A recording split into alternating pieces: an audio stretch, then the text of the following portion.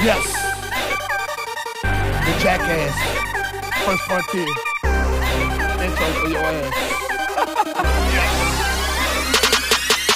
The vision is vivid, the way the picture is painted. A lot of young rappers think I'm just severely tainted about income or money they really ain't making. They must have me mistaken, ain't no thinking on my end. Is it dividends? Is what a nigga really feel? Not the richest nigga alive, but know when he broke.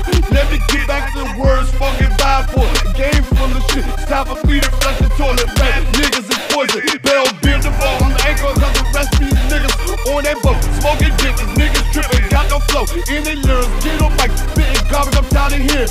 They air's filthy, it's time to be clear like a fan in the kitchen. I'm just not catching nothing that y'all pitching. My circle, best of the best, the rest, there's no need to miss it. The stars here, your friends, it's time to build them. I waste niggas, waste music, then I'm here to race. Eradicate, terminate, finish it, finale. The jacket's on the journey, so don't mind me. My behavior is violent, well I guess you'll see. I'm a seasoned product of the DMV. Is this thing on? Oh shoot! What's up? Is this thing on? What up? You here? What's up? What up? What up? And welcome to another week of Journey of a Jackass. Journey of a Jackass. Journey of a Jackass. And I'm one of your co-hosts, Daya Shakur. And I am here with the wonderful second-time author. Oh God, cannot. Seductive Miss S.L. Davis. Everybody gonna give it up. Hey y'all, coming from my bedroom, the sick and shut in ministry. Oh yeah. So the recovery is going kind of slow. No, I was doing good. I was doing really well, and then I did something foolish and had a minor setback. So you better not be trying to be nasty. Absolutely not.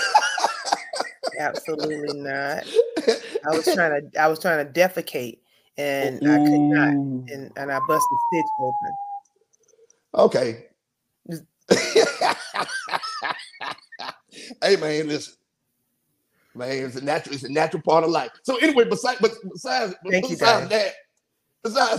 how are things going on your end? Besides you sitting in the bed looking all sick and shut in, how's everything I know. I should even just do this. Make it official. Let's make it official. Yo, son. I mean. How that look okay? Hell no. No. It's like you about to rob a convenience store. Same difference. But no, all is well so far. I mean, I can't complain.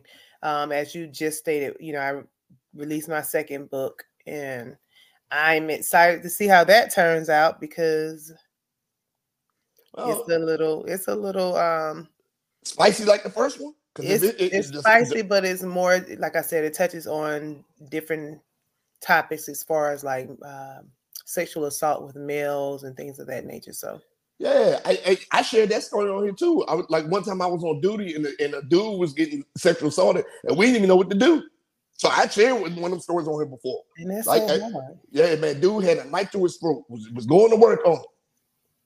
So it happens more than people think. For sure. But it's good though. I know the storytelling gonna be amazing. Like the first book. The first book, I was like, oh, Sherelle's a pimp. Okay. Boy, I swear y'all missed the whole doggone concept behind the story. Everybody was looking at the pimp part of it. Hey man, that part stood out. I mean, the other stuff stood out. It did. The other stuff stood out. But when one of the key bullet points, there was violence. I was like, okay, that shouldn't have happened. There was other crazy stuff going on that shouldn't have happened. But one of the key takeaways was how strong your pimp game was. Right, Daya. Yeah. I'm just saying. Because girls is players too. I learned that reading your book.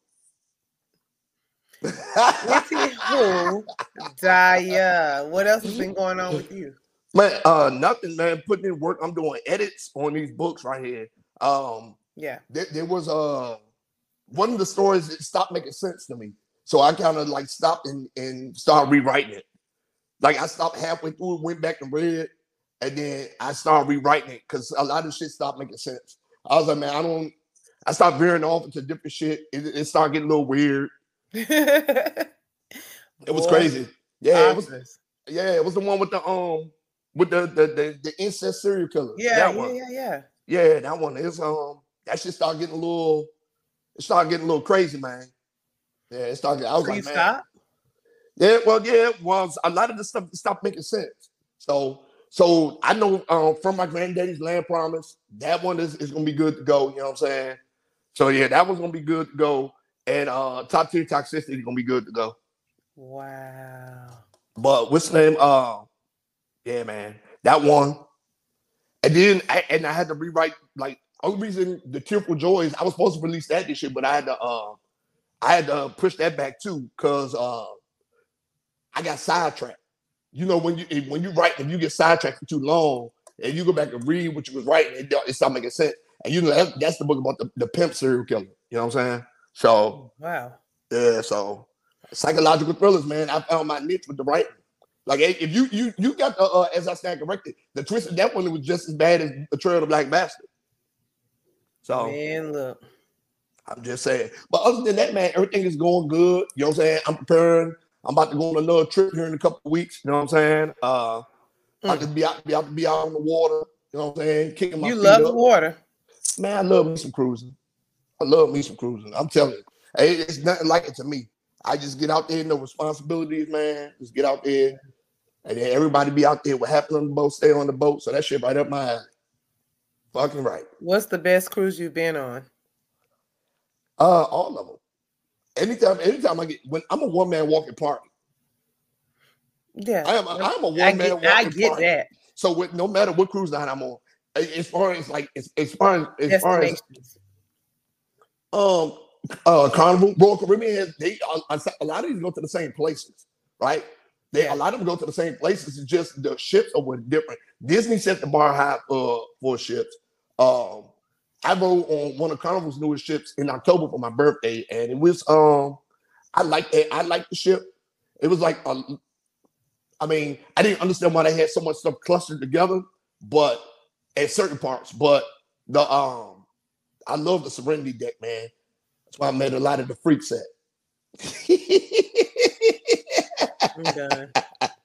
I'm done. So, man, but other than that, yeah, everything going good, man. But since we talk about all this good positive stuff, you know what I'm saying? Besides you being still injured, story time with me. Story time with Daya. Hey, man, listen. So we got our author on here tonight, man. Larry Moon, phenomenal guy, great guy, man. Yeah, he brings energy to the spot for sure, right? So with that being said, we named this episode Outer Space Writing, right? Outer Space Writing. So in this story time, I'm going to tell you how my life changed forever. The trajectory of my life changed. All right. So when I was young, elementary school, right? And you know how they used to write down on the sheet, hey, what do you want to be when you grow up? Me, Daya. I want to be a racetrack. I want to be a race car driver. I want to be an astronaut. You know what I'm saying? And coincidentally, I said I wanted to do music, which is crazy because I did eventually wind up checking that block, right? So, I was like, yeah, man, I want to be an astronaut. I used to be at home playing, building little rocket ships around the house and acting like I'm flying out of space and stuff like that. Because my dad, you know what I'm saying? He's like, there ain't no such thing as no nigga goddamn race car drivers. You better set your goals higher than that, blah, blah, blah. And what is this music shit? I'm like, so only astronaut, I guess. I'm like, his fucking dad just crushed my dreams. So I was like, okay, cool. So anyway, I was like, yeah, so every day I'm going to school, I'm getting good at math. I'm getting 100% on all my multiplication, my division, everything. I'm going home proud of it. They put it in the refrigerator. I'm like, I'm going to be an astronaut when I get older. I want to learn astrology. And then we started watching shows like Gulliver's Travel, and they showed all the constellations. I started learning about clouds and meteorology, stuff like that. I just had a fixation on it. When the Power Rangers came out, that was my jam right there, because it was I was like, oh yeah. I was like, look, oh my goodness, the dinosaurs are running through outer space. You know what I'm saying? So it was my thing, right? So that, the never ending story, stuff like that, outer space stuff. It was touching my soul. I was like, it is meant for me to be an astronaut. That was my trajectory. Good to go, right? Mm-hmm. So I call myself having fun, telling everybody, hanging outside, looking up at the stars. I even got like a little telescope. I saved them money, but a little telescope. Be out there looking at the telescope, couldn't see shit. But I was like, oh look, I'm looking up, and growing up in the city area, you know what I'm saying? You look up, and only thing you can see is the reflection of the street lights because it wasn't dark enough. You know what I'm saying? Yeah, so it was dark enough. You look up there, you're like, oh, okay, yeah, I'm seeing shit. I'm like, this is my jam. This is what I'm gonna do. I'm gonna be an astronaut, astrology, meteorology, something, but I'm gonna be in the skies. I think that's why I like jumping out of planes, because that's the closest I'm gonna get to it. I jump out of planes all the time, so I think that's probably one of the closest things I'm gonna get to it, right? Uh-huh. So I'm like, especially like the 10,000 foot jumps. Get out there, fucking around, playing with people. By yourself, Daya. Yeah, I know. So anyway, this is where my trajectory changed, right? Mm-hmm. So my dad was at work. And me and my twin brothers, they younger than me. We called ourselves we was in the basement, called ourselves making us a little spaceship. We put some crates on like a little board, right? Mm-hmm. We put some crates on a little board, and we put the board on top of some paint cans. So we put the boards on top of the paint cans, and we ride around the basement. They push me, and we ride around the basement until we fall off of the paint cans, right? So I did it with the twins. They did it with me. Did it with the twins. They did it with me. Boom. Then they pushed me off one last time, and both of the lids off the paint cans came off and spilled all over the floor. All over the motherfucking floor. When I say it spilled all over the floor, the cans empty out all over the floor. Like, we tried cleaning it up. We tried doing everything we could. We put towels down. We got all the napkins and stuff out the kitchen. We got dish rags. We got everything, right? Mm-hmm. So my mom was asleep. Dad wasn't home. So we just like, man, we was scared. We didn't know what to do. So guess what we do? When we scared, we go get in the bed and we pretend like we sleep, like we don't know what the fuck happened, right? Right. I heard the twin go get some water, and then I heard my mom yell. This is where it get crazy, right? So I heard my mom yell, "What happened down here? Blah, blah, blah. Get y'all ass down." So we still laying in there sleep. Pretending we sleep, right? I was in there laying asleep, holding your eyes shut. You know, holding your eyes shut. My mom came in the room and two pieces. Boom, boom. I started seeing stars. I was like, what the fuck? Oh my God. I started seeing stars, right? I thought it was over with. I started seeing stars. She grabbed me by my shirt, grabbed one of the twins, pushed us down, says, y'all better clean this shit up before your dad get home, blah, blah, blah. So we cleaned up as much as we could. Mop head, soaked red. Towels and everything soaked red, right? My first time ever being hit so hard, I saw stars. I was like, okay, cool. So I did like this. So I said, okay, we got it cleaned up as much as we could. My dad came home.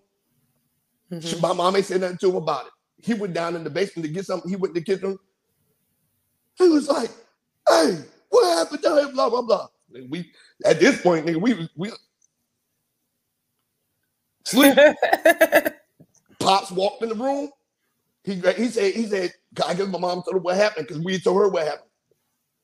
He's like, oh, you want to be an astronaut? Don't worry about it. We about to find out. Punched me. Pow, grabbed the belt. Pow, pow, pow, blacked out. Started seeing stars, blacked out. Opened my eyes, and I seen him whoop one of the twins. After I seen them stars that last time when he whooped my ass, that was the last time I ever wanted to see stars. And that's why the trajectory of my life changed. I was like, I got to find something better to do if it's this painful to see fucking stars. And that's story time with me. Oh my God. I was like, I got to find something else to do. If it's this painful to see stars, you want me to exercise my brain, but you're beating it at the same time. I was like, fuck this. This is over with. I don't want to see the stars no more. No more stars. Right. Yeah, no more stars. No more than that. Little did I know, they was only setting me up for a life of seeing stars. All the motherfucking times, motherfucking 3-piece me out of seeing stars and motherfucking being knocked out on my feet, like all sorts of shit. So you live the life now. That you definitely do. Yeah, I've lived life. Yeah, I remember, man, this Alaska dude hit me so hard, man. I was looking at this guy like, you know how you be reaching for shit? I was reaching for shit and I couldn't see nothing. Only thing I see was like the stars. I was like, fuck, this is why I want to be an astronaut. But that's story time with me. Story time with Daya, Lord. Hey, see, it wasn't about sex this week. I could have talked about sleeping with superstars. Could have. I'm glad you didn't die. I mean, I chose. Give us a break, please. Yes, you know, I got a lifetime of those stories to tell. Well, you know what? You can tell that to your homeboys. So anyway, listen. Tonight we got a great, phenomenal show, right? Mm-hmm. All around great guy. We have another author that's joining us tonight. Yes. Yeah, author Larry Moon, man. Like this dude, you know, I met him out here grinding like I be grinding. He be out here doing the events, shaking people's hands, kissing babies, putting books in people's hands. Yeah, you know what I'm saying? You know what I'm saying? Larry Moon, man, he be out here, he be getting after it, man. Like, you know what I'm saying? Like he's a go-getter. Yeah. He's a go-getter, man. He ain't gonna sit around and let it pass him by. He put in the work. He want to make sure that people know that he put in the work. That's it. Yeah, I saw that. I was looking at his bio and stuff like that, and I realized he's done a lot. Yeah, that's what I'm saying. So we got the honor of talking to him tonight. So without further ado, you want to get him on? Let's go and get him on. Go ahead and get him. I mean, hey, come on, Larry. Come on, Larry. Y'all ready? Y'all hear my theme music? Yeah. Y'all hear my theme music? Yeah, I hear it. Tell me what you think about me, how you feel about me. Tell me that you can't live your whole life without me. You don't have to worry because I got your back. If it's big, there's no need to hurry because we got all night, baby. Mold me, tempt me. You fill my tank up when it was cold and empty. In the midst of you was always there. You often tell me you love me, plus you show me you cared. When I was cold Decembers, you surrender when I enter. And we team up. You play so many different positions from the bedroom to the kitchen. You're completely focused. Boots under the bed. Don't know where your coat went. Then we switch up as the night begins. You often pretend you don't know your knees have been. Hey, you got that look that I need to feel better. When it's cold, I hug you like a sweater or a chinchilla. Run through your jump like a gov gorilla. That bra fine, but my chick killer. Poking, slowly stroking, licking all the way down till I get to your toe ring. This is the grind above diamond rings and token. This is the kind of love that bed screens get broken. Look, sometimes we argue, sometimes we fuss, but the battle's won in the bed once both of us fuss.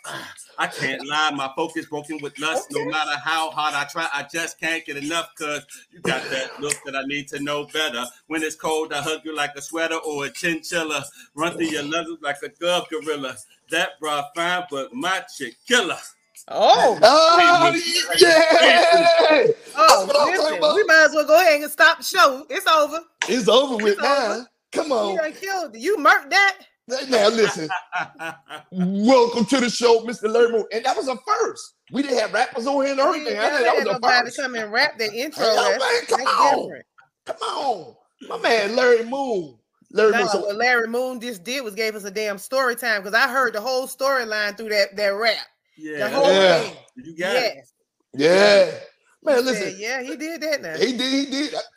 High five for that. I'm gonna make sure. I'm gonna make sure that we cut that piece down. I'm like, oh yeah, welcome to the show. Look who just set the bar, Larry goddamn Moon. You know what I'm saying? Man, so Larry, man, tell the people who you are besides the freestyle king. Thank y'all so much. Thank y'all for having me. I am a born and raised Washingtonian. I was born and raised in Washingtonia. I am an author, right? I'm a published author. I've written 4 books, and I am the program director for the Hope Foundation, right? That's some work that I do, giving back to my community. I'm really entrenched and engulfed in that. I do work in the confines of the Department of Corrections. We also do virtual groups. We individuals who are coming home from prison, making the transition, try to help them in the system with resources. I'm on the commission for reentry and return to citizens affairs. And so what we do, we advise the mayor. We advise the mayor and the council members. We identify changes that need to be made, different resources, and we bring it to their attention. And in the hopes of them, you know. Mayor Bowser? Mayor Bowser, yes. Is she listening? Is she listening to y'all? Yes, man. Well, one of the things that we were able to one of the things that we were able to do was we were able to pass the Restore the Vote. So we implemented the Restore the Vote, and Robin White presented it. It got passed. So that means that any DC resident, no matter where you at in the country, you can vote. You have a voice and you can vote. Okay, yeah, I'm about to say, because Mayor Bowser ain't listening to nobody. So if y'all got the time and she listen to y'all niggas doing something. Yeah. And so but the thing is this though. So one of the things is that we kind of have the autonomy where we're not like just reporting and they give us the go ahead. We come up with different ideas and stuff, and we have events. One of the events that we had was the resume clinic, where we had individuals come that was just coming home that didn't have resumes, had resumes that needed to be touched up, and we invited some different people from different establishment, Giant, Safeway, and different establishment, and they did on-site interviews with these individuals. And that is a great thing. I'm glad that y'all doing that. You know why? Because there are a lot of people out here that are hiring felons. So a lot of fellas come home and say, man, I can't find no work, blah, blah, blah, et cetera, et cetera, et cetera. But they don't have programs like this. There are a lot of places out there that are hiring felons. They like, man, listen, especially the way the job market is set up right now, there's more of a demand in the workplace than there are actually workers. Yeah. Yeah, man. Wow. Okay. Look at Larry. Come on, Larry. So one of the other things that I'm very, very, very proud of, I'm formerly incarcerated. I never had a paid lawyer. I always had a public defender. So I'm the first former client to serve on the board of directors. This is actually my second term on the board of directors for public defender services. And we're just behind the scenes, approving things just like any other board, and so this is actually my second term on the commission as well. So both of those terms will expire in about 6 months. So I have the opportunity to be on there. Now, my professional, what I call my professional career is in transportation. So I went from a CDL driver and got promoted 2 times, and to contract manager to contract director. I do a lot of the training, overseeing operations, and just assist with overall the growth and establishment of the company, right? The company called Chariots for Hire. Mm-hmm. Oh yeah. I know. Yeah, Chariots for Hire. That's right. Yeah, that's right. Yeah, Chariots for Hire. I still have your car for Chariots for Hire. Yeah. I've been with them for 12 years. Yeah, I still got it. That's right. I forgot. I wanted to do a party bus and to New York City, and I looked at your car and said, I need to call or shoot Larry a text. Literally, I have your car right here. Yeah. Fucking up. God damn it. Man, but you know what though, Larry, this is a good news story. Like I said, because even when I was younger, I was in the streets getting in trouble and stuff like that. So my bounce back was major. Nobody would have ever thought that I would did all the time in the military, would start writing books, doing stuff like this, music, stuff like that, found different ways to outlet, right? So what was your motivation for? Was it you being incarcerated? So I always, from a young age, I always had the desire to aspire to really, put my best foot forward. When the drug abuse came into play, then that killed all my dreams. But I always had those dreams. When I was young, I used to play the alto saxophone. I used to play football, and I didn't care who came to support. I was there. I did the best that I can do. I was always, trying to be a leader. And I was following those people who were leading in a certain direction in the beginning when I was younger. And then at some point, I started following those individuals on the street life that was making money, because that's what I aspired to do. And then I ended up going out of space like you went. I smoked some Love Boat. Right? Hey, man, listen. One of my partners, right now, still in his 40s right now, just literally just wrecked this motherfucking truck the other day smoking that shit. I'm like, dog. Yeah. I was like, niggas out here still smoking that shit? Yeah. Smoke. Okay, so please fill me in. What is Love Boat? Am I missing something? Is that weed or is it's PCP? It's phencyclidine, PCP. Yeah. And so because I don't know. And so back in the 80s, a lot of people, were smoking. It went from weed to Love Boat, and then some people like me thought it was a bright idea to lay some crack on some PCP. Yeah, I'm gonna say, or people used to lace their weed with dust and then dip it in the PCP and put the PCP and hit it, hit Okay. the water, smoking water, smoking dippers. That's called like, a ball game, right? Yeah, a whole different ball game, man. And so just to back up, so at that time too, also because I was so young, I started doing that at a young age, but I was selling it too. So it was easy access, right? Yep. But at a young age, your own supply, right? There you go. Yep. At a young age, I had a love for driving, right? I had a love for cars. So this guy taught me how to steal cars. So I was young, I was stealing cars, I had PCP on me and in me. I was making some money, but I was in and out of juvenile institutions. Then I ended up going into adult institutions, right? Yeah. And eventually it just took its toll on me spiritually. And I just, the part where my mother didn't raise me like that, right? The all the things that I aspire to do as an individual who really wants more started to supersede that person that I had become. Yeah. Well, you know what though? I learned with me growing up in the DC area during that time too. I grew up in Landover when it was Landover. You know what I'm saying? Yeah. It was survival. Like we wasn't out there just selling dope for no reason or doing the dungeon for no reason. Yeah. Like that shit was survival. You know what I'm saying? So man. Wow. Okay. Yeah, man. Look at I brought something back with me too, y'all. I brought something back from out of state. That's all right, Larry. Now listen. Flip phone. The flip phone. I was gonna ask you, Larry, if you still into you know anybody who steal cars and stuff. I'm gonna leave my garage up. Oh no. That's between me, you, and the rest of the room. I'm gonna leave my garage up. Hey, they done found the easier way, baby. They just take them from you. They call them you know what I found out? What? They call them free cars. They say, "Hey, I'm going to get a free car," and that's what the lingo is. And when they come back it up and pull it out, just happen to be wherever a person at that time, it's free to them. That's they say it's a free. Oh my God. Yeah. Okay, well, just let them know I leave the garage up. Okay? Hey man, shit.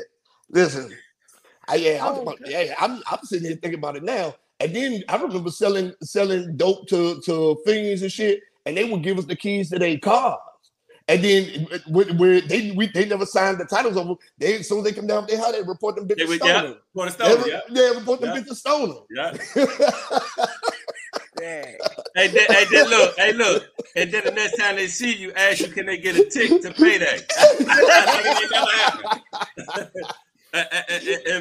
Sherelle, if you don't know what a tick is, that means give me yours and I'll pay you later. After they done reported you to the police, said you stole their car after you even gave them some product for their car. They came down, they reported it, and then when they saw you, they said, "Man, give me something to pay that." Like it never happened. What? Yeah, man. Listen, see, I'm green in a lot of those areas. I don't know. You know what I'm saying? I don't know. I mean, I grew up in Florida, so I'm gonna tell you that I grew up in West Palm Beach, and I moved to South Carolina when I was like 10. But before that, so something similar to you all, although you all were up north, we were down south. So my classmates and people that were in elementary were selling crack. You know what I'm saying? 6th grade, they were selling crack. And people would say 6th grade. Yeah, those kids didn't come to school. They were out there trying to survive. You know what I'm saying? Yeah. So that's a young age to have that mindset. Like you're not thinking about going outside and playing, getting on your Atari or nothing like that. You're thinking about how I'm going to make the next move because my mama on crack, my daddy on crack. You know what I'm saying? I got to survive and feed my sister. Now I'm living with my grandma. It was just a lot of stuff going down in Palm Beach County. So I sort of understand where y'all coming from. But, when I turned 10, we were snatched up and brought into the church. Okay, y'all had Jerry curls back then too. I went down there. Listen, don't do that. Baby. I had one. I had a pretty curl, baby. Listen, don't do that. And then you do this right here. Look, y'all do this. You lay your head back, and then all the juice be on the Yeah, we got it. Yes, that was me. You had one too. You look like you had Jerry curl, Larry. My father wouldn't let me get. He got one. You ain't get one? I said, "No, my father. I wanted one bad. My father said, "Nah, no, he got one though." My dad, Larry, you selling drugs. You can't get no Jerry curl. No, well, at that time, by the time I started doing that, Jerry curl was fading out. By that time.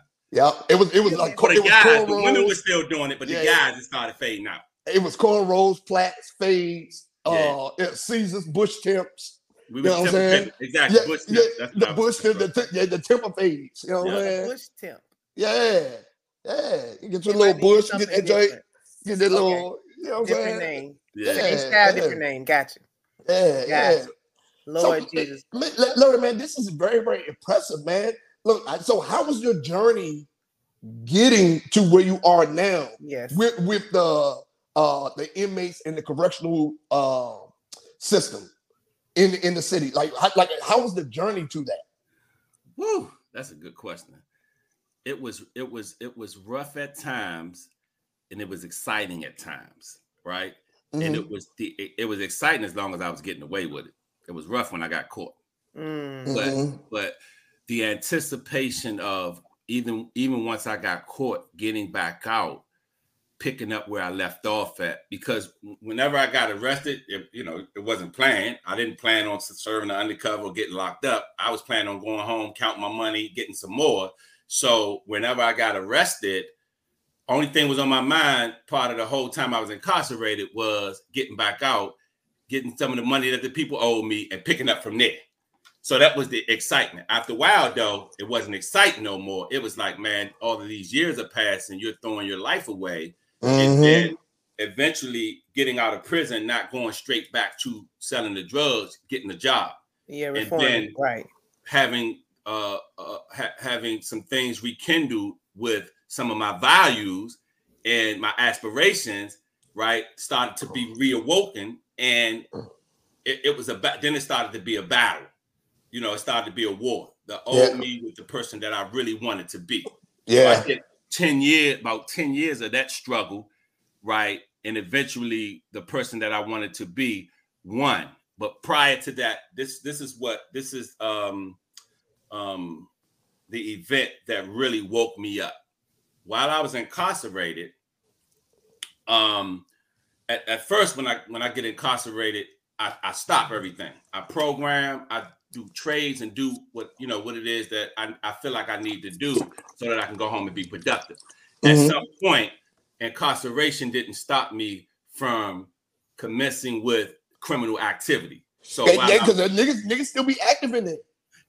And that's what it was. And so I had my mom, so to the fact where I had my mom bringing drugs into the prison to me, right? And risking her freedom, and then when I went out, because it was so sweet, I really thought it was foolproof. I had a few guys who I was calling homies that I decided to bring some drugs to, and I got arrested. Imagine coming from the streets, free as a bird, going into a place of rehabilitation, supposedly, right? Of correction. Let me say correction. A correctional facility, yeah. That's it. And then I get arrested. And so that was one, and the judge said something to me, it didn't resonate until a few years later. And he said, I can't wrap my mind around this. You're in society. You just came home from prison. You come back to a prison to smuggle some drugs in a prison? That's crazy. That's wild. Hey, look, Larry, look. You know what's crazy though? You know what I be saying? I'm like, niggas to be wanting to go to jail back like that. I'm like, nigga, your soulmate must be in there. Why you keep wanting to go back? You know what I'm saying? Yeah. You know what I'm saying?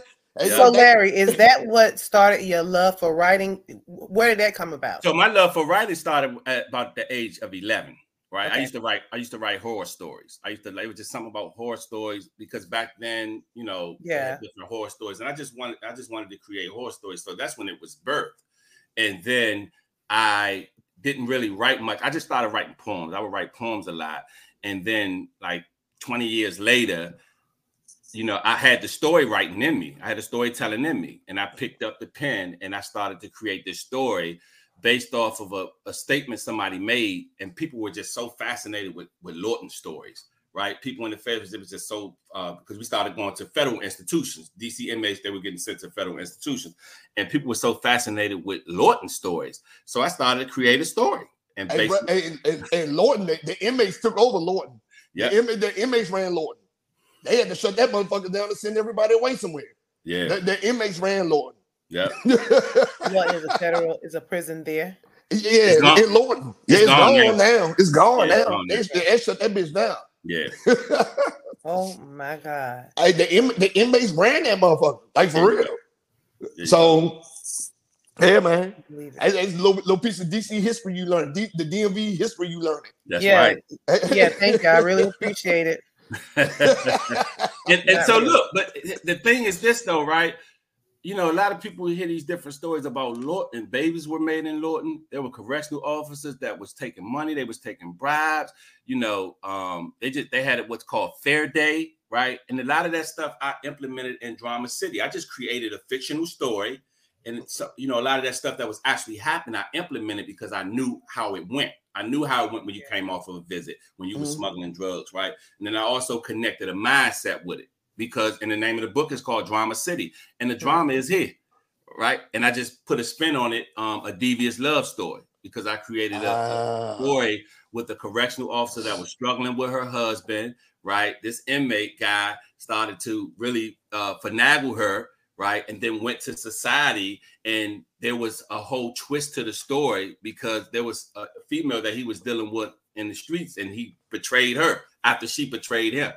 And so the mindset was holding history, because there's certain streets that's familiar to people that know the area, that's reading it. There's certain things that will happen that will rouse your familiarity, right? And then there's messages in there with the characters. And I always, you know, I say that it's like reading a movie, right? Yeah. I kind of walk through, you know, with the characters and stuff. And so that's crazy, because I did the same thing with the Grand Scheme of Life. The Grand Scheme of Life, Fahim went to jail. And when he went to jail, a female he met through the pimp house program, she stopped visiting him. They get together with him, and then he gets out and goes back to his baby mother. Mm-hmm. Yeah. Mm-hmm. Yeah. I did the same thing. Yeah. So is that where because you have, of course, you know, you have the revenge of it as well. So is that like the second part? It seemed like that's right. And so what happened was with the revenge, what I did was, because there were a lot of different things going on. There was a lot of twists and just different characters. And there were some things that came out. And I wanted to make a connection with trauma. Like we got secrets and stuff like that. And so a lot of secrets and different trauma came out in too. And I wanted to highlight that because a lot of people just like back then, if somebody did something to you, even now, but, you know, talking about the book and the time setting, you know, people want revenge. It was all about get back. And the way that I constructed it was, even though you may seek revenge, you may never get the way that you think you're going to get it. Yeah. Sometimes it turns. Yeah. Sometimes it backfires. Well, but somewhat, because back then it was a whole lot easier to get some get back. That's right. It was a whole lot easier to get back then. That's right. That's right.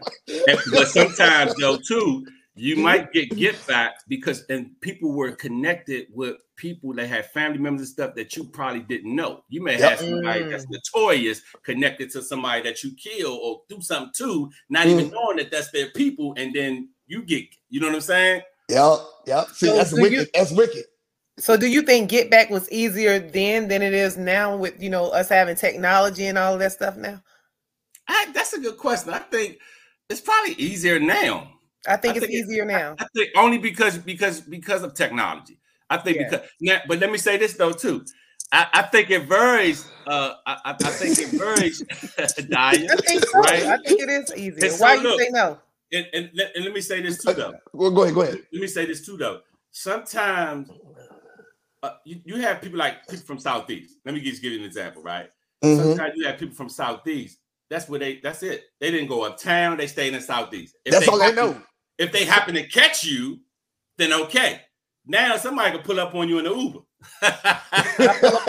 You'll be on Facebook Live and they be gonna shot you right in the head, right? Well, somebody could get your location while you're on Instagram, right? It's you know what I'm saying? Easier. And the value, people do not value life the way back then. You might get a good fight back then.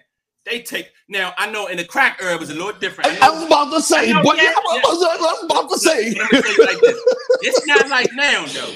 If you look at the crack era, right, a lot of that stuff, it was about turf and drugs. Now it could be the smallest argument. It could be somebody's just like, even though you have it back then too, but now guns are so accessible, right? You could put them together. You could take them apart. Back then, you had people that had guns, but they didn't have ghost guns. You ain't had them extended clips. Back then, certain people had it back then. everybody didn't have extended clips. It wasn't just like going in the store and getting a lollipop. Not back then. True. Now you had certain people that had it. Everybody had Uzis, had Tech Nines, sawed-off pumps, all that stuff. Like these were household items in my neighborhood. But you had certain people that had them though. Yeah, true.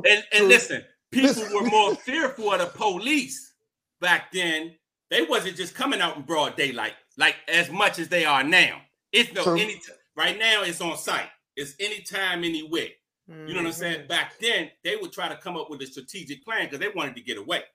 Yeah. And there's more respect now. Like the youngest don't respect their elders no more. They don't respect, there was a code, like, you know what I'm saying, blah, blah, blah. Like, hey, man, just don't do this. This is, you cross that line, it was up. You know what I'm saying? But only reason I'm saying it's easier now is because we didn't have the technology.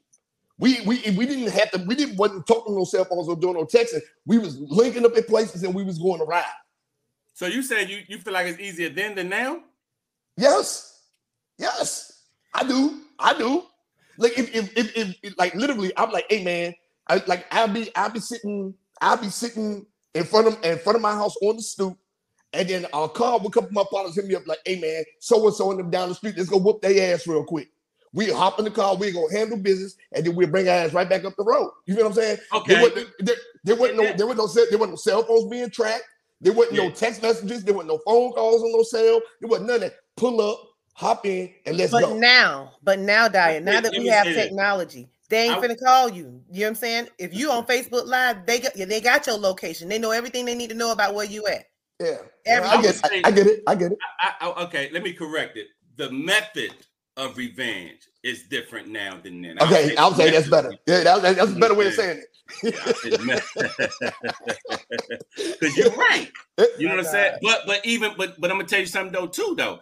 Even back then, when you have some conversations with some people, if one person say, nah, man, you know that's such and such cousin or that's such and such brother, that may change the trajectory of it. You say that shit now. Matter of fact, they ain't gonna have that conversation now. Yeah. They don't let that slide. They don't give a fuck if you do. They glad it's your cousins. Who grandmother out there, like they don't care. Like you know. I agree with that. I do agree with that. You know what I'm saying? Your next of kin can get it too. Yeah. I agree with that. They came to the cemetery after the little girl got shot. They came to the cemetery. I remember. In the cemetery in broad daylight.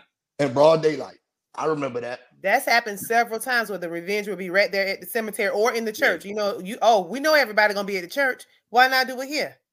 Yeah, it's crazy. And also the mindset too, right? It's like they just spraying, like it don't matter if whoever's in that vicinity, their mindset think they shooting at that one person, but they're shooting. The reality says you're just shooting. You know, because they really can't shoot. You know, and a long time ago we didn't do that. It's like you pretty much knew, oh, that type of crime belonged to a certain group. You know what I'm saying? Like white people, did that spraying stuff. Us, we had a target. Now they just everybody gone. Yeah. Everybody is gone. So let me ask you something. Which one of your books, like out of the books that you've written, resonates more with who you are as a person? Who Larry Moon is? I would say story-wise, Drama City. And Damn Drama City. Huh? Damn Drama City. Some good memories in that, ain't it? Drama City was the one. I think creatively, I would say Drama City, and it's a split between Drama City and The Ties That Bind. The Ties That Bind. Yeah. I don't even, I did a whole different story. This started out as it's talking about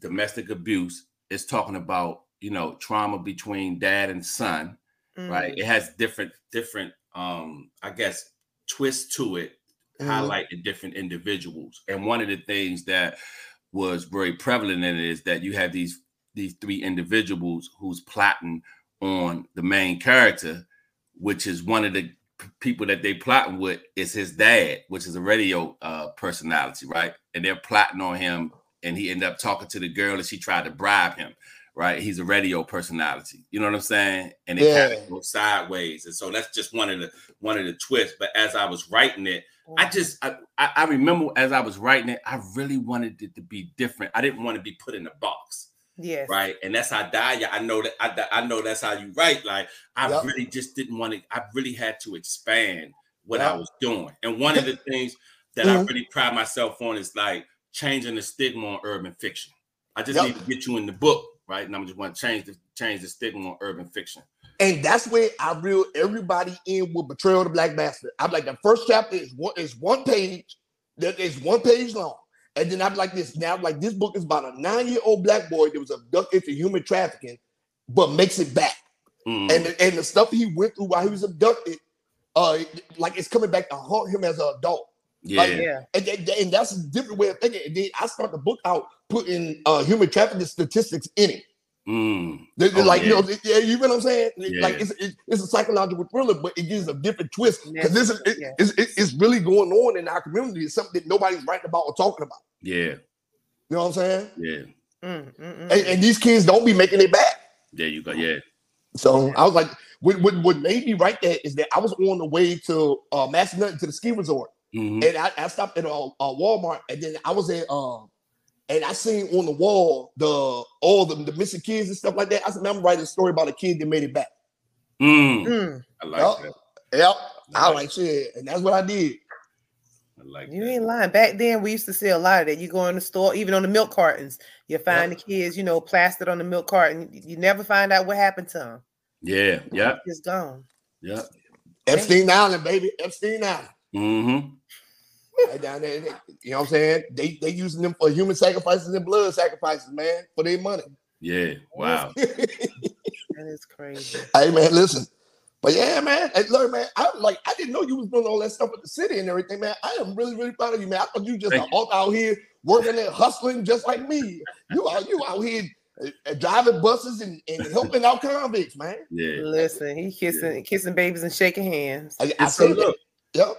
One of the things that I was told from the judge told me that I'll never be able to go into a prison unless I was handcuffed. You know, that's breaking public trust, right? You'll never go into a prison unless you handcuffed. That's what he, pretty much said. And God said, that's not my plan. Yeah. That's what I got for you, right? And so this past Tuesday, the 13th, I celebrated 16 years clean, right? I've been clean for 16 years. Congratulations. Man, congratulations, man. Thank you. Man, that's extra dope, man. For real. Yeah. I feel like I lived 3 lifetimes. I'm telling you, when I look back on them years and, 14, 15, just my mindset and surviving that era that we just got finished talking about, like really survive. And I'm talking about being in Eastgate, the center of it, high crime area, high drug area. And I thought I was invincible because everybody that I knew was there. Hey, listen, and then you had Eastgate right here. You had the wall. Then on the other side, you had Langston. Yeah. So if it was one thing that you could tell, Lil Larry, when you were a child, what would it be like? What would that one thing, be for you to say, hey, I would have done this different, or I would have, or hey, Lil Larry, you don't have to do this, or what would it have been for you? That's what they used to call me, by the way. Hey, Lil Larry. But that name was attached to probably Pain. Who didn't go for nothing. Like who really, the older guys would say Lil Larry. Like if they wanted me to fight somebody or beat somebody, we go get Lil Larry. So it was attached to that. And also because of where I was coming from, we was living on 16th and D Street. That was considered Capitol Hill. We were going to Eastgate, the projects, to my grandmom's house. My dad was in the picture at the time, so he was buying me all the clothes that I wanted. So that's what they saw. Lil Larry got it going on. So they, that's how that was the stigma attached to it. However, when I look back, and there's some things that I would have told myself, I would have continued to play football. And once I went, I actually when we moved to Eastgate, we got evicted. My father was shooting heroin. We got behind the rent. We moved to Eastgate. I was still I went to Fletcher Johnson and I got in the band.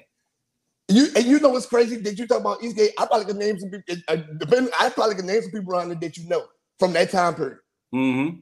I guarantee you, I can name some people around there that you know. Eastgate, all up in that area. Yeah. Yeah, I know. I'm just saying, I guarantee I know some people around there that you know. I guarantee it.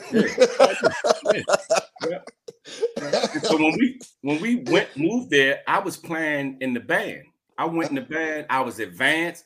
That they didn't even have all the instruments. They were teaching the notes, and I was assisting the teacher with teaching the notes. And she was like, "Man, trying to get me a saxophone. You're so advanced."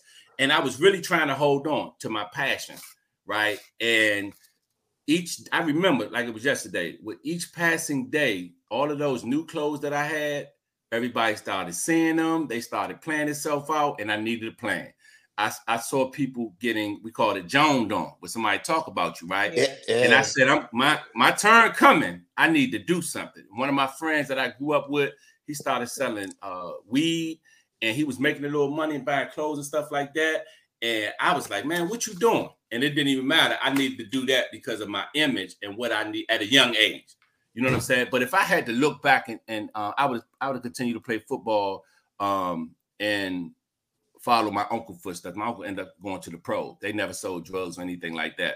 But I would have continued playing football.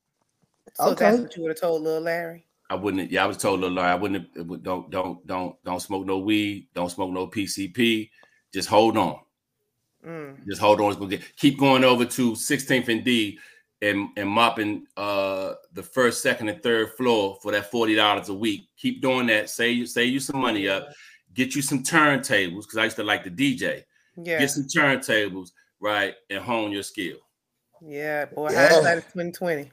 Yeah. If you could have. Yeah. But I feel like this. I feel like sometimes God takes us to there's a reason for the path that we're on. You know what I'm saying? If everything was straight and narrow, everything would be boring. But I feel like you go through things just so you can, teach others. Because what you're doing now is going out reaching back to, the people that you've known, or people that's incarcerated. So you're helping somebody with the situation that you've been through, although it may have taken you around the world and back. Is teaching other people not to take the path that you've taken. Yeah, absolutely. Yeah, absolutely. Right. Absolutely. So now I have a question, right? So how can people join your movement? Like, how can they join? How can they join to help out? So they can call me. So with Hope Foundation Reentry Network, the CEO, his name is Corin Knight. And I've kind of moved from reentry coordinator to program director, where I have a lot more power, right, to involve under other individuals. I have individuals from different walks of life coming on my virtual groups, right, letting them know what they're doing, letting them know, whether you're an author, what it is you're doing in the community, or just in life, just your journey in life, and come on and kind of speak to those individuals who are on the cohort. We have workshops once a month.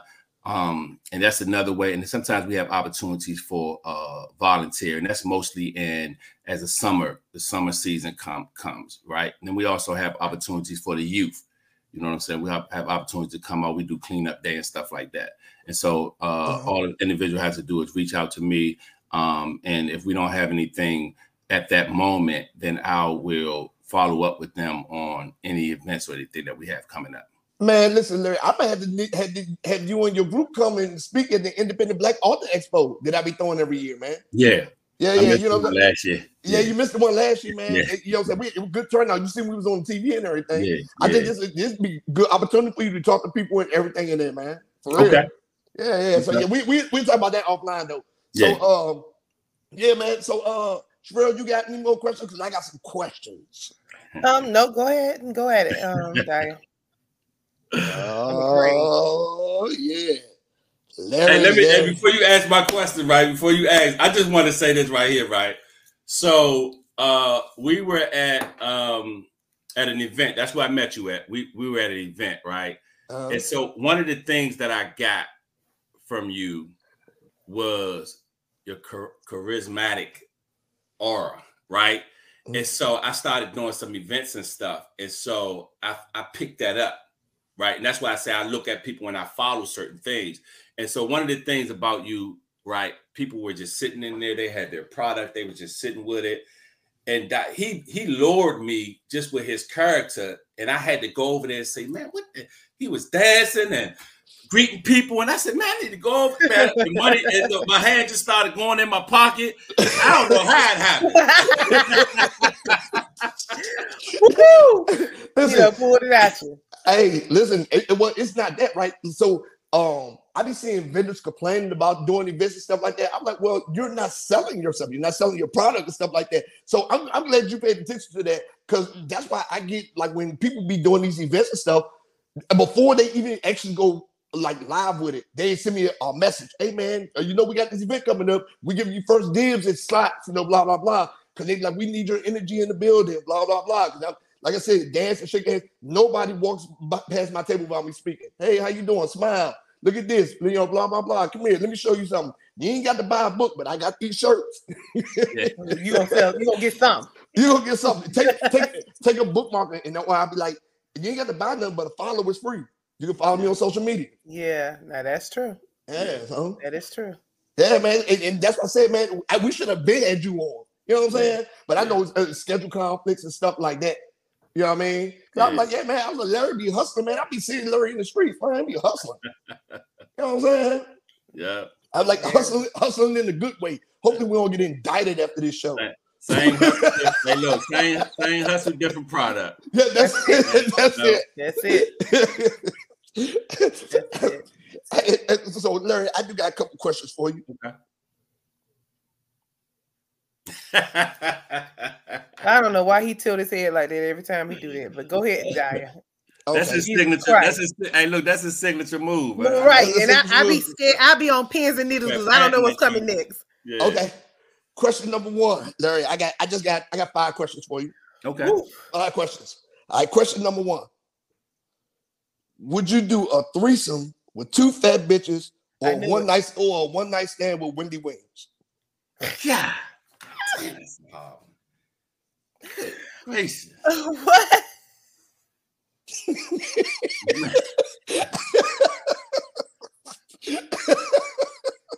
Hey, look. I think I'll take the threesome. Wendy kind of suspect. I don't know if that's a man or psych. I don't know. You should take Wendy. Hey, Wendy kind of suspect, man. Hey, man, listen. Wendy kind of suspect. You might have to lift up some stomach, but you know it's there. But why not? Listen, but why not Wendy Williams? Because once you hit her, she gonna tell everybody. They're gonna take pictures of you. You're gonna be out there. Your book's gonna be sold. Listen. That's true, but right after that, hey, look, right after that, she might reveal that she really a man. Then I'm in trouble. Hey, man, listen. It don't matter, but your book's gonna be sold because they want to know what's going on. Hey, listen, I ain't never seen no pictures of her pregnant. Yeah, no. Y'all know she got a son. Don't do her like that. Y'all know she got a son. She got a son. Okay. Yeah, she got a son. He look like her. But you like his daddy. You know what? I'm done. No. You look like his dad. See what I'm saying? Okay. Which one? Which one? Oh my God. Wendell or his real dad? Which one? All right. So you said the 2 fat bitches. Okay, that's good. They both over 300 pounds too, so you know. God damn. You about to sweat it out, baby. You have to sweat it out. Hey, look, we gonna have food in the room and they're gonna stop for some snacks. Man, listen. Oh my God, got crumbs in the bed. Hey, man, listen, we're eating pancakes off her ass. Oh. I'm done. I'm just saying. Okay, question number 2. Since we talked about this, right? Okay, question number 2. Because you said Wendy Williams was a dude, right? And now I know you would do a movie, right? You would do movies like acting. Would I? Yeah. Yeah. Would you do a sex scene with Madea? With Madea? Or who? With Madea. Nah. You know what? Be a man. What? You let him try to set you up like that, Larry? But listen, I'm gonna tell you something though, right? The reason I thought about it because they know how to do trick stuff where you ain't even gotta be. You know what I'm saying? They know how to trick it up, man. I'm just saying. Tyler Perry is a walking red flag when you talking about older women. No, I'm talking about Madea. like from the movie Tyler Perry. I know I know who he's talking about. That's an old man. Old dude, yeah. Yeah, I mean, she is dressed in a women's clothing, but it's just like being with Wendy Williams. That's all. That's all I was gonna say. What's the difference? Hey man, listen. One is confirmed. The other one is a possibility. Yeah. Okay. Well. Question number 3. So that's a no. Okay. Question number 3. Okay. If you had to, in order to live forever, like for the rest of your life, your natural life, right?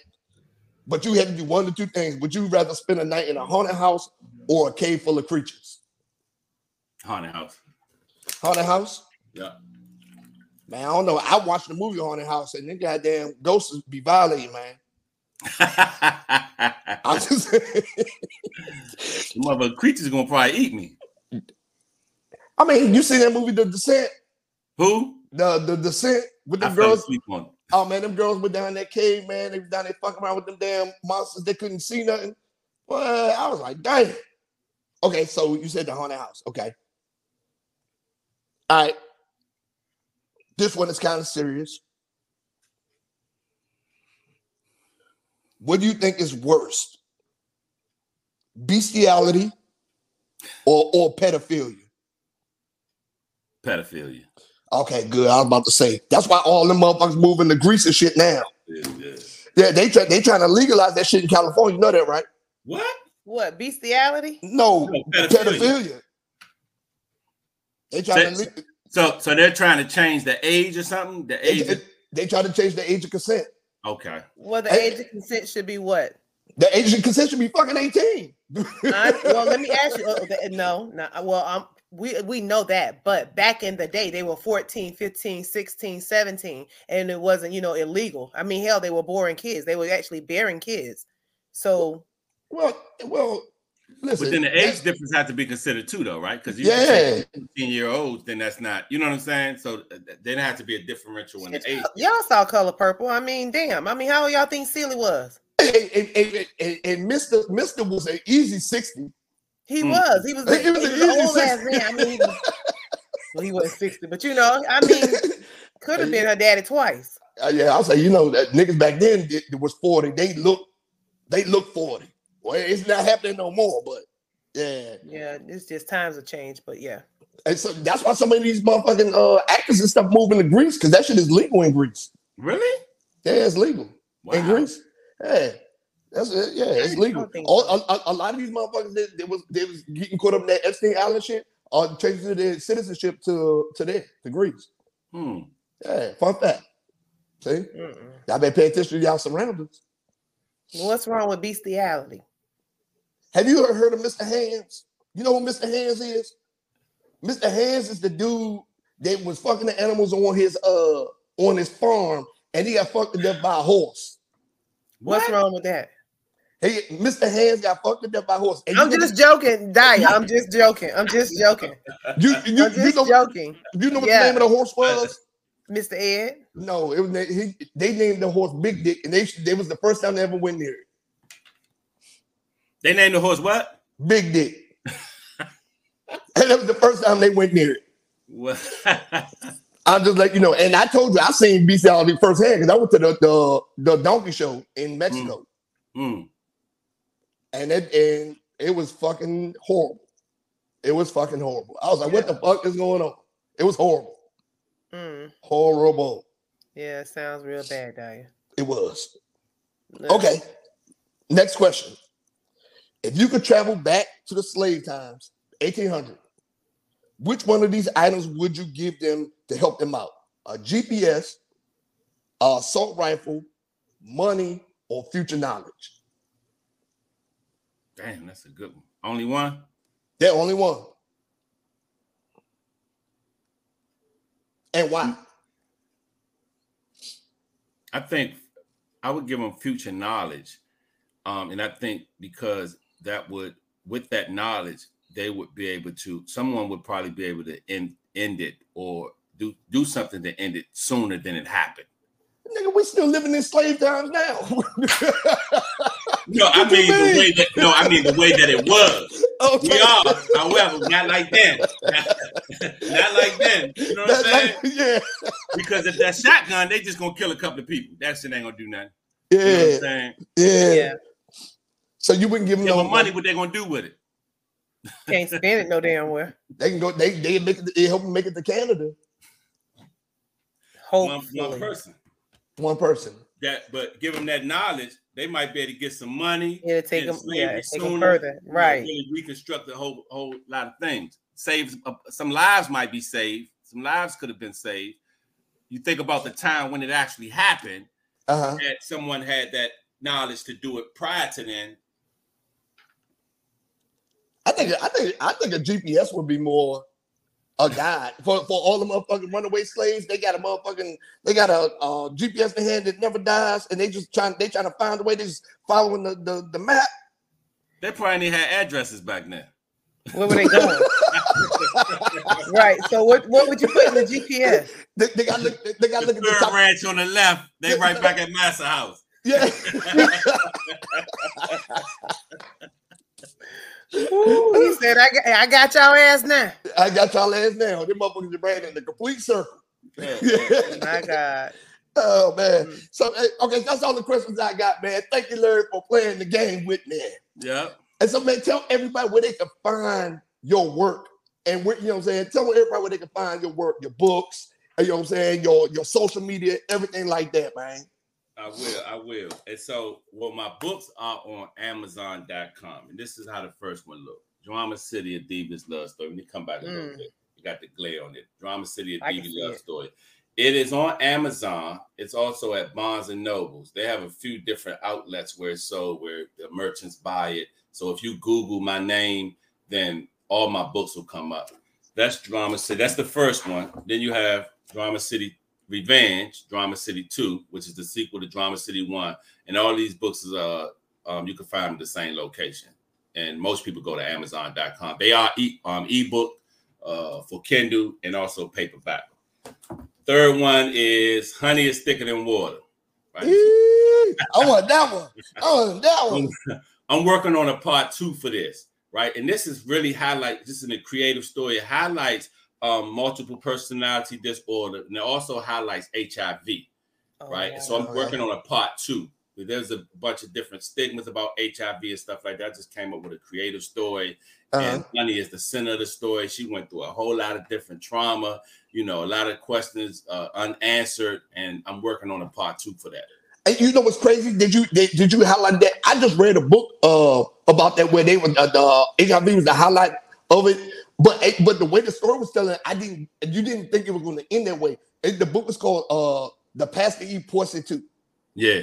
Yeah, and then I did not think it was going to end the way it did, but that was actually the highlight of the story.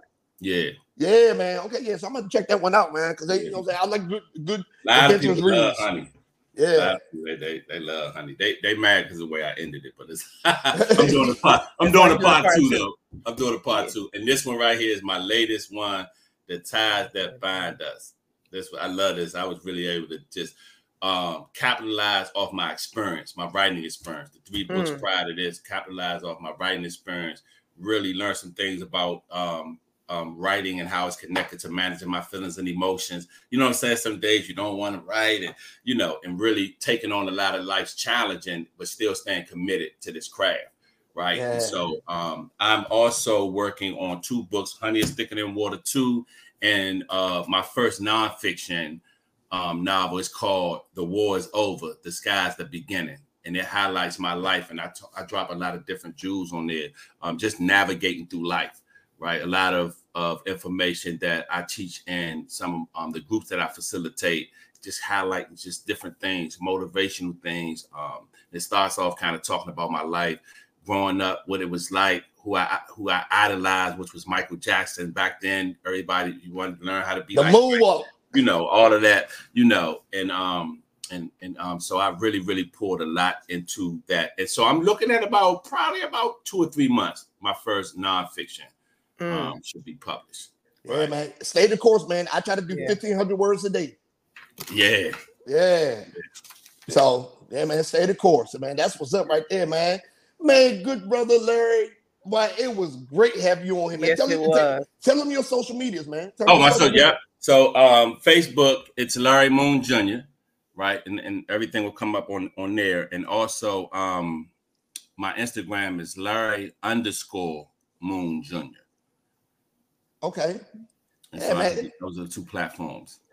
Listen, man, I'm gonna tell you right now, man. Like since this year started, we've been having some dope ass interviews, and this is a compliment to everything, man. All your achievements, everything that you're doing, the way you turn the light around, the way that you're out here in the streets, actually giving back, man. I just want to give you your kudos, man. Pat me back, man. Good job, Black man. You're doing great, Black man. Hey, sometimes we don't give each other the flowers that we deserve.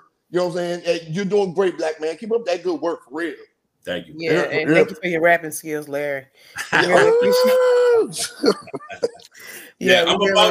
to do a 6-song LP. So I plan on doing The War Is Over, the book, and then the documentary, and then do like an LP to go with the documentary. That's gonna be dope. The music and stuff you be playing with the story, just creating the story back then, what it was like. Had some different individuals from back there, including myself, kind of talk about different areas and what it was like, and then what it's like now, right? And so just highlighting the war is over, and the war really is with self, right? The war is really with self, just battling, different people battling with different things, we're just trying to navigate through life. Yeah. And a lot of times people always say the sky's the limit. I say the sky's the beginning. It's the beginning, baby. I like that, man. That's Larry. Yeah. That's what's up. It really was a pleasure, meeting you. It's my first time, talking to you. I'm talking to Diane. He was, just pretty much telling me about you and your life and, what you got going on. And then I went on there and I was going through your stuff and I was like, he did a lot. So, yeah, kudos to you. As he said, you don't get your flowers, until you're in the grave. But telling you now that you're doing a dope, job and just keep doing it. That's what it is. Thank you so much. And you know what, y'all? And so I think that outside of my kids, right? One of the things that I'm just most proud about was me being able to turn it around and my mom be alive to see it. Yeah. Oh, yeah. She came to the depths of earth, to hell, whatever she had to do, and she would always say, "This is not my son." No matter what the predicament I'm in. My mother came. I was in trial. She was in there, and they told her to tell the truth. They said, "Look, just you can't even mess this up. Tell the truth." She lied, thinking that it was gonna make me look good, right? They said, was people selling drugs in the neighborhood? She said, "Oh no." Because she thought that would incriminate you, help you, right? And so for her to be able to really see, and like the first 4 years, and this is, when you've affected people's lives, right? You're talking about affected and being impacted in a negative way, right? 4 or 5 years, she was still skeptical. Like, I still don't believe, she would look at me strange and see if I done went back down that road and, check up on me. I think by about the 5th year, she kind of let her guards down. I said, okay, he really, okay. But that was the effects of trauma for all those years. Yes, right? Yeah. So. Oh, wow. Larry. Hey, man, it was good having you on, man. We definitely got to bring you back on. And then I'm gonna talk to you offline about the Independent Black Art Expo, man. Okay. Yeah, man. All the friends he might know on the side of who you know. Oh man, yeah. I guarantee it. I'm telling you, I guarantee it. Yeah. But all right, Larry. Until next time, brother, we about to get this show rolling. Okay. All right, man. Hey, glad to have you on, man. Hey, will y'all send me a link? How would I be able to view this? I have some people that want to view it. Well, this is what I'm gonna do. So what happens is I'm gonna put it on YouTube. It's gonna be on YouTube, TuneIn, Spotify, and Apple Podcasts. It's gonna be YouTube to watch, but it's gonna be on TuneIn, Apple, and Spotify podcasts, so you can listen to it. Okay.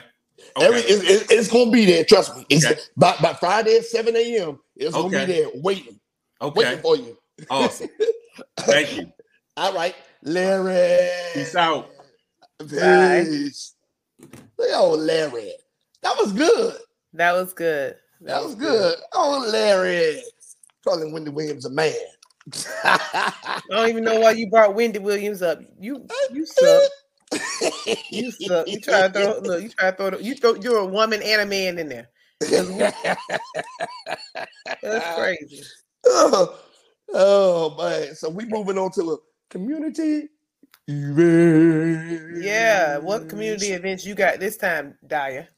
Okay, so this week, this Saturday in DC, they got them in Atlanta. They got them in Houston too. They got a place called the Gathering Spot. The Gathering Spot. So they be having events. It's like a social club that you pay every month to go to. You go in there, you can drink, eat, all you want, stuff like that. Right? It costs too. It costs. The Gathering Spot like $200-$300 a month. Maybe more. I looked into it, Daya. I know. Yeah, the Gathering Spot. I was like, but it's like extra for networking and meeting people and stuff like that. But I was like, I don't know if I want to pay this to go somewhere where I may only pop my head in once, pay all that money, right? Yeah. But this weekend they're doing the Link Up Professional Black History Month social. February 23rd, 6 p.m. at the Gathering Spot in DC, right? Free to get into. So essentially, this thing is a professional social, like network and social, whatever it may be. But yeah. a lot of time when you go to these things, they trying to recruit people like, hey man, if you come on in, what I'm saying, we can give you this for this amount and all that stuff, et cetera, et cetera, et cetera. And then the people that are members, they get money off, stuff like that. But shit, if the drink's free and the food free, I'm gonna pop my head off in there. I was gonna say you probably should just go see how it is, just to you know they're gonna try to get you. Yeah. And then I had another event, but I looked at the date and the goddamn event is tomorrow, and this episode ain't going to air till goddamn Friday, so I had to take it off. Just goddamn stupid. Ain't that much going on around here for us. Actually, I was looking at for an event for everyone. It's the Bob Marley movie, and I guess it's the Bob Marley. Pretty much showing at all theaters except for here. It's crazy because on the weekend we only have it in Aiken, but throughout the week we have it at the Regal Cinema as well as Riverwatch. But I encourage everybody to go and get to look at the story so you can know the back, pretty much the backstory of what happened to him outside of what you've been told. Yeah. So that's an event for a family. For everybody, for the culture to get out there and go see the Bob Marley movie. Okay, yeah, that's a good one. I heard mixed reviews about it. Really? Yeah, I heard mixed reviews about it. One person said, man, it was real good. It told a story that needed to be told. The other people were like, nah, man, that shit it wasn't it. So I heard mixed reviews about it. Maybe it's those who really knew back then what really happened feel a certain way about it. Like, nah, they ain't really telling the whole story. Yeah. I agree. I agree with that. I agree with that. One love. I shot the sheriff.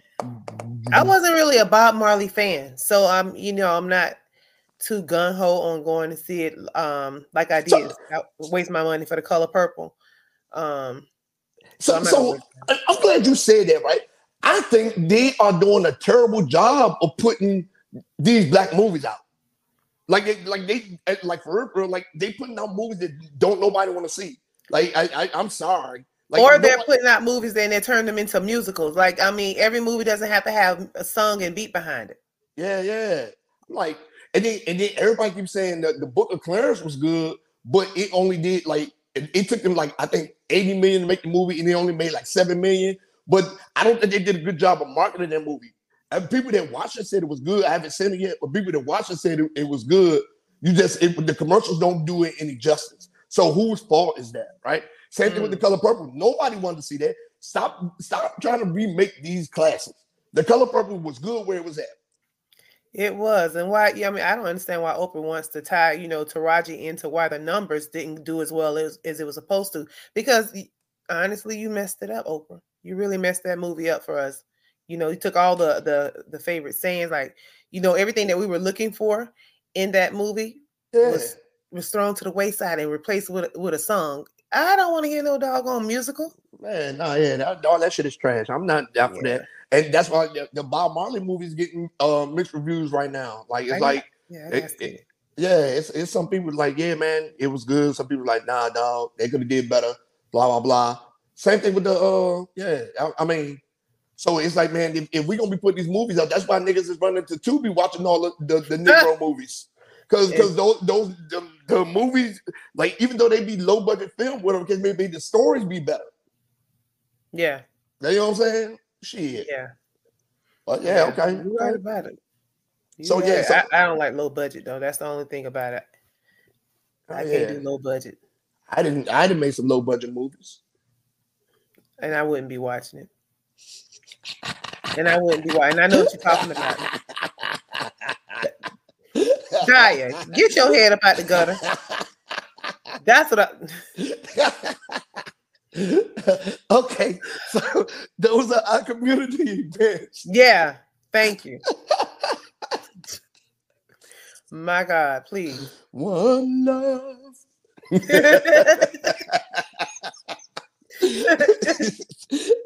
You're crazy. Okay, so the read of the week, I think we touched on the read of the week with all the books and everything like that. Because the book I was going to choose was the Ties That Bind Us by Larry Moon, but he went down his whole catalog of books. He did. So the read of the week is take y'all ass out there and get one of Larry Moon's books. Go on, get y'all one of Larry Moon's books, man. This dude is putting his ankle into these. Go get y'all one of Larry Moon's books, man. Those books look like they should be doggone movies, though. Like the way he was describing it, it should be a movie. Yeah. I can see it happening. I can see it happening. Yeah, I definitely can see it happening, man. Very, very creative guy. I'm telling you, first time I met him, I was like, yeah, blah, blah, blah. And then he told me how he met me. He was like, I was just out there vibing, doing my thing, shaking hands. Everybody walked by, shaking hands. I can believe that because you're not no table left untouched.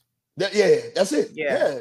That's it. I'm like, hey, how y'all doing? Blah, blah, blah. Handing out cards. Hey, a follow is free. You can follow me on social media. Blah, blah, blah. I'm interacting with if 10,000 people come through that venue, if 10,000 people walk past my table, I'm interacting with 9,000 of them.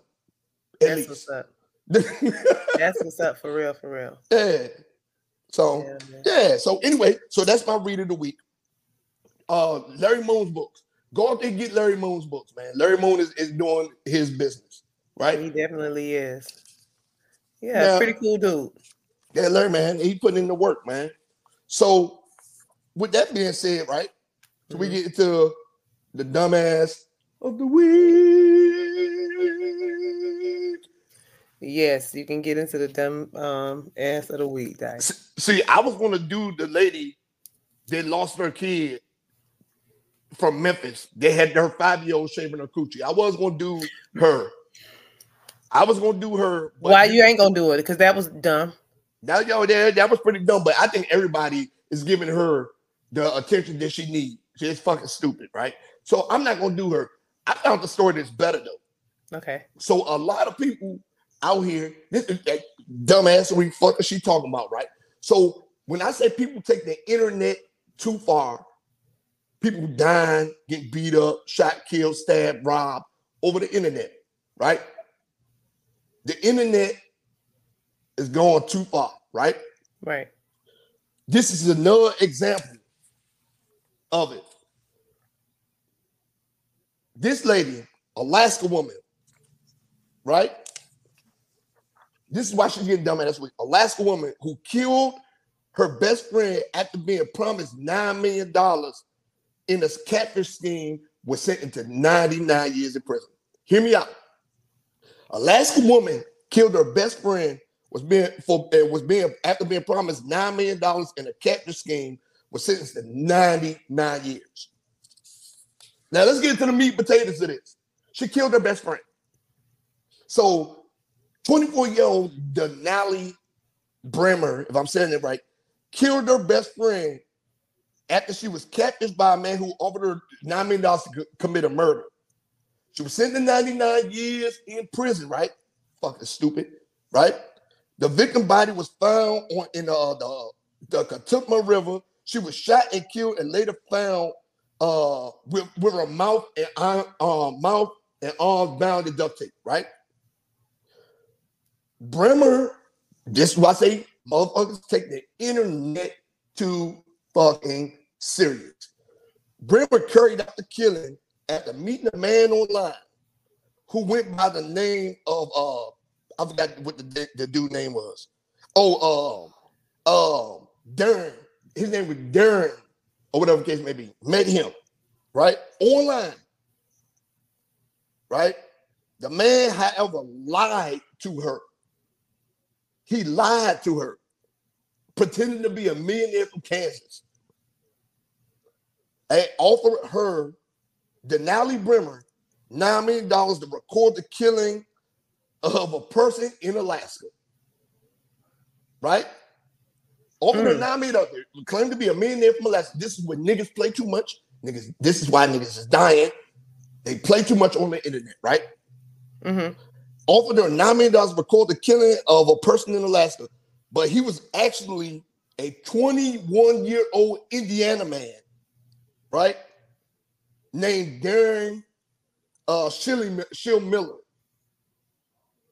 His name is a 21-year-old Indiana man named Darren Shill Miller. So the chick, Denali Bremer, allegedly recruited 4 of her friends, including Caden, McIntosh, and Caden, and 2 juveniles to help her carry out Hoffman's murder, right? So they lured her best friend. Her name is cut off, but they lured her, Hoffman, into the woods, thinking that she was meeting up for a hiking trip, right? Lured her to Thunderbolt Falls Trail, where she was killed at. Bremer took photos and video footage of the killing and sent to Shill Miller. After the fact, he told her that it was a fucking joke and he hoped she really didn't kill the girl. That's why she's getting dumbass. She went out there and killed her best friend for $9 million with 2 people she didn't know, 2 juveniles she didn't know, and 4 other friends. All because a dude that was 21 years old in Indiana lied about being a millionaire and about the shit that he got, and then he would pay her $9 million, right? So the dude that lied to her, not only did she get 99 years, Denali Bremer, right? She's sharing this dumbass fuck is he talking about with Darren Shill Miller, because he got 99 years in prison too for his role in the killing, right? And this is why these 2 motherfuckers playing on the internet, trusting niggas on the internet, playing. She killed her friend, and he lied about who he was, and both of them wind up getting 99 years in prison. And this is why these stupid motherfuckers are getting dumbass of the week. Fuck is they talk about? So they pretty much got life. 99 years, they ain't never coming home. You get 99 years in Alaska. They don't do none of that. You stay. You're not coming home. Yeah, that's a life sentence. Yeah. Fuck Damn. him. They want to play on the internet. He wanted to lie. She wanted to actually go commit murder. She could have killed anybody. She could have all them fucking bums in Alaska. She chose to kill her fucking friend.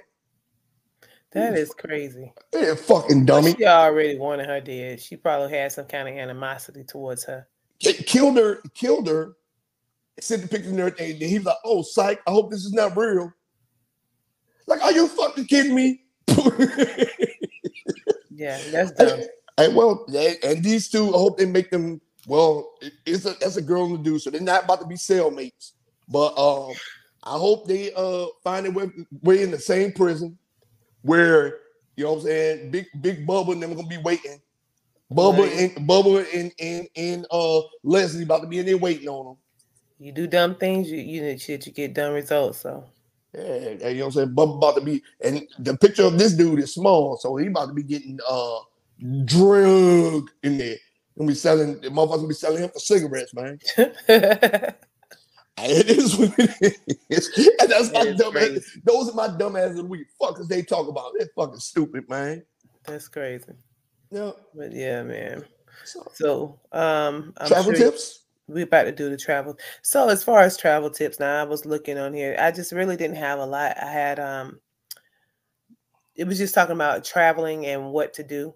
And one of the things that we always talk about is making sure you have everything before you go. So do things in advance, make sure you check all of the blocks before you, what you keep doing that for, nut? Do everything in advance, as far as making sure that you got if you're going out of town, you got your your passport. If you're going out the country, you got your passport. You know, you have your driver's license, your cash on you, only carry a certain amount of money, have your credit cards, have things, you know. And I also personally would think that, you know, when you're traveling, you would have those safety things for your cards. Uh-huh. You know what I'm talking about? I know what you're talking about. If anybody know what you're talking about, I know what you're talking about. So I'm talking about the ones that keep people from, you know, pinging your card and getting all of your information. Uh-huh. I don't know what they call it. Me neither. Yeah, but yeah, just do things in advance. So that's a travel tip for me. Oh. Well, look at that. It wasn't much. It wasn't much, but it was good enough though. Be prepared with y'all funk ass. So listen. This week was another great, phenomenal show. Larry came in here and tore it down, man. He came in rapping. Larry came in and tore it down, man. I'm glad that he came on here and he got a chance to talk with us and chill. Yeah, I enjoyed it. Yeah, man. So look, tell everybody where they can find you at. Well, just find me in the streets. It's going down. It's going down. Nah, meet me in the trap. Going down. No, so you can find me on Facebook. I'm Sherelle Miss Vet. That's MSVETTE Davis. MS, or you can reach me on that's Facebook. It's TikTok, which is Miss Sherelle. Well, Sherelle Davis. LinkedIn, Sherelle Davis. Everything is Sherelle Davis, with the exception of Facebook, and that's what my middle name is, Miss Vet. Miss Vet. And y'all know where y'all can find me at, because I'm gonna post it in the comments anyway, man. You know what I'm saying? I'm gonna post it where we at and all that stuff, because it's going down. It's going down. It's going down. So, man, listen, this was another great week of the show. I think it's time to close it out. Yes. Hey, man. See y'all next time. See y'all next week. We got another great guest coming on next week. And peace. Peace out. Bill.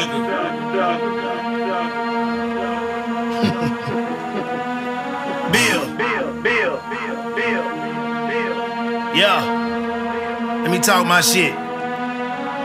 Never hear Bill talk cheap. Sipping on mud, I'ma talk in my sleep. Whole brick of salt, what it cost my piece. 1,500, what I got on my feet. This off white, what I got in my back. Selling off white, what I got in my pack. Don't play ball, what I play with them racks. City Guild niggas don't know about sacks. Just dropped 30 in the 5.0. Roger gon' blow when I ride through slow. 20 by 9s and the D's all go. VVS diamonds, yeah, I got that glow. Whoa.